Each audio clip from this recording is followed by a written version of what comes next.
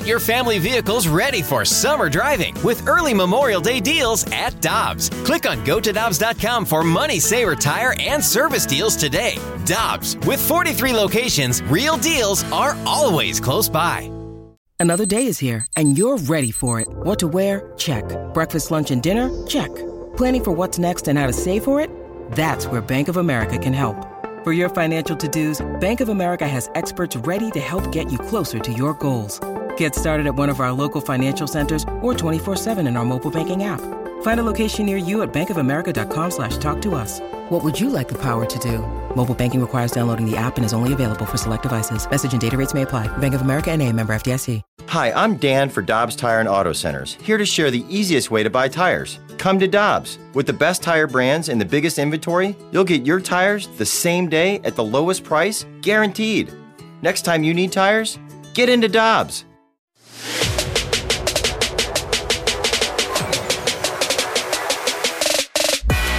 Ferrario, he's Tanner Hendrickson, and I'm Brandon Kiley. Questions and answers coming up in about 10 minutes or so. But right now, we are very happy to go out to the Brownie and Crouppen Celebrity Line to be talking with a Canadian Baseball Hall of Famer. He's a 5-time All-Star, a 3-time Gold Glover, and a 2-time Silver Slugger. He is Tim Wallach joining us here on the show. Tim, we appreciate the time today. How are you doing, my friend?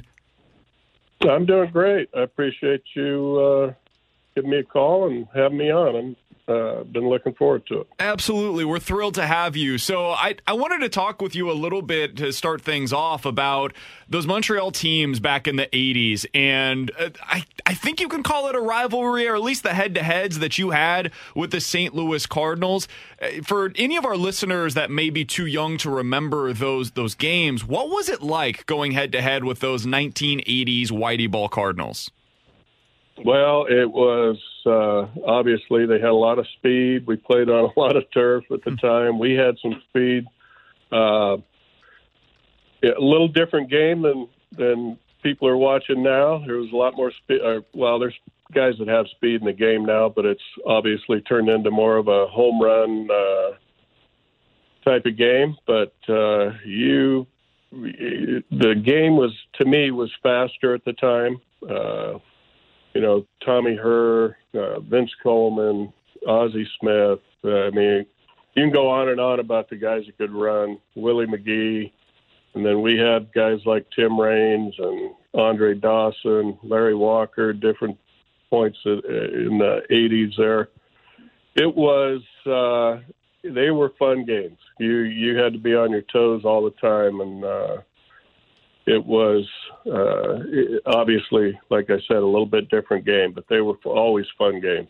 Tim, was that defense just frustrating as hell to play against as a hitter? Because I can only imagine you thinking that you have a base hit and then Ozzie Smith just does a backflip and throws the ball as you're running to first base. Yeah, Ozzie was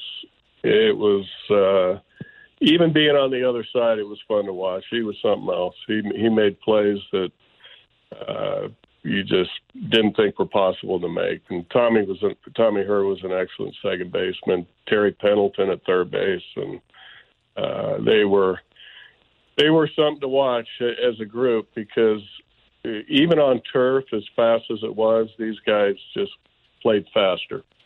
Tim, I think sometimes we forget how great those teams were in Montreal and how great the fans were up there as well for you guys in the heyday. I think that it would be great to see a team back up there at some point. What do you think we miss with not having the team that it's based in Montreal right now in baseball? It was, guys used to, at different times, they either loved coming there or they hated coming there, because it was a great city, for one, and Montreal was I loved it. I was there 12 years. I've made many longtime friends because it was in Montreal. I mean, we all, as you play, everybody knows we're in a clubhouse for 6 months, almost 8 months with spring training, and you get to know guys better than you probably know some of your family members because you're together so much. But Montreal was even a little bit more like that. We all lived, like downtown apartments, and we'd have 10 couples there together. And we have some of the greatest longtime friends that you could ever ask for, and it was mainly because of that. Just the relationships we've made over the years playing together. That's probably the greatest thing that I remember about Montreal. Tim, I want to get into a player's head right now because for the Cardinals currently, they're going through a lot of struggles offensively, and I'm sure you've been through slumps before in your career. As an individual, how do you get out of that going through this long of a season? Because you got to keep level-headed. You can't get stressed out and grip the bat too tight. But on the flip side of that, you also know that that's not the player you are if you're going through a slump. Yeah, I mean, I'd like to forget how many slumps I went through, but we all do. To me, it's the hardest thing to do in sports is hit a baseball. What really comes from that is just knowing that it's a long process. You're going to go through your ups and downs, and you have to stay with what your routine is. And the great ones never alter their routine, whether they're going well or going poorly. And those are the guys that if you have guys like that, you have guys like Paul Goldschmidt, Nolan Arenado there that have been through ups and downs. You have to understand that, and you know, for them to be the great players they are, they've stuck with their routine, and they don't alter it because they've gone through a 3 or 4 or 10 game tough streak. They stay with the routine, and guys that can do that and not start making wholesale changes because you're struggling for a few days or you never know what's going on. There could be something off the field. But when you get to the ballpark, you stick with your routine, and in the long run, these guys end up where they always end up, with good numbers because of that.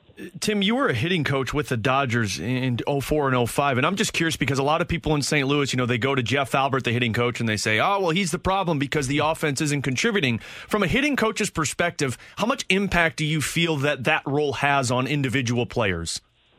I think more mentally than physically. Any good hitting coach, when I did do it, I was always looking at video to see if I could see something mechanical. But I would try. You can't just go to a player and say, "Hey, you're doing this." You have to have that player. If you want him to really take what you see, he's got to see it. So you sit down with your guy if you see a little something mechanical, and you let him. Guys are always going to be, if they see something and they feel that they can make that adjustment to whatever they need to do, it's going to work better than you saying, hey, you need to do this. And then you mentally help them along. And too many times I think hitting coaches will give guys mechanical things, and they've been doing something for a long time. And they've been good with it. You don't want to be trying to mess with different mechanical things with their swings. We're talking to Tim Wallach for just another couple of minutes here on 101 ESPN. Former Expos third baseman, bench coach for the Dodgers, the Marlins, has been around baseball. He's a baseball lifer. Tim, you played the position. You played third base. And I wanted to ask you about Nolan Arenado, who you mentioned previously. I don't know how much you've been able to watch him, but I would imagine you've seen a decent amount. What are your thoughts on the Cardinals' new third baseman when you get the opportunity to watch? I saw a lot of him when I was in L.A. as a bench coach and third base coach, and we'd see him around 18, 19 times a year.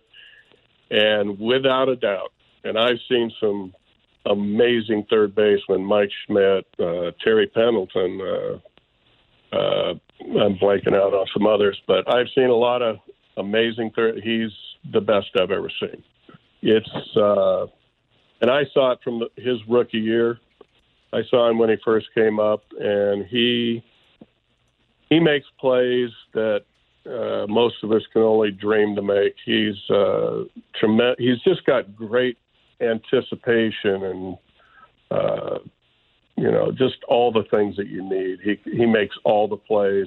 I had Adrian Beltre, and I thought he was the best I ever saw until Nolan came along. He's been a heck of a lot of fun to watch for us this year. Hey, Tim, the last thing that I wanted to ask you about is the big story in baseball right now. You've been a baseball lifer. I'm curious for your thoughts on this. Baseball has decided to crack down on the foreign substances that pitchers are using. Last night, we saw the back and forth between Joe Girardi and Max Scherzer. We saw Romo decide he was going to basically drop his pants. What's been your impression of baseball deciding to do this mid-season, and how do you think this is going to go moving forward? Well, I think it's going to get even uglier. I think it's something we've had one. I mean, it's the game is slowly changing, and it's one thing one year, one thing another, and you just keep adding on these things. And I think at some point, and this might be the point, people are going to stand up and say enough's enough. This has been a great game for I don't know, 150 years, whatever the number is. Changing the game is tough to watch because it's the game I've loved my whole life, and we keep making one change after another, and the game has changed, and hopefully we don't lose the fact that this has been and should always be the greatest game on the planet. And it's disappointing. I think guys are getting a little fed up with too much coming from change more than let's play the game. Tim, do you feel like there's anybody within baseball, within MLB that is kind of making that stance? Do you feel like that's being lost right now? The stance of making changes? No, the opposite. The stance of, hey, baseball is a great game and it can be played well and it can be fun to watch. And it seems almost as if there's a lack of that influence within the headquarters for Major League Baseball right now, at least in my opinion. Well, the headquarters can make the changes. The only people that can stop changes are the players. The players are playing the game, and if enough of them stand up and say, leave our game alone, it's great already, that's the only way it's going to stop. Interesting. No, I don't see enough. No. Tim, we appreciate the time. Thank you so much for hopping on with us today. All the best to you. All the best to your son as well. I know he's playing. We wish you guys all the best, and we'll talk with you again soon, my friend. Thank you. I appreciate it. Take care.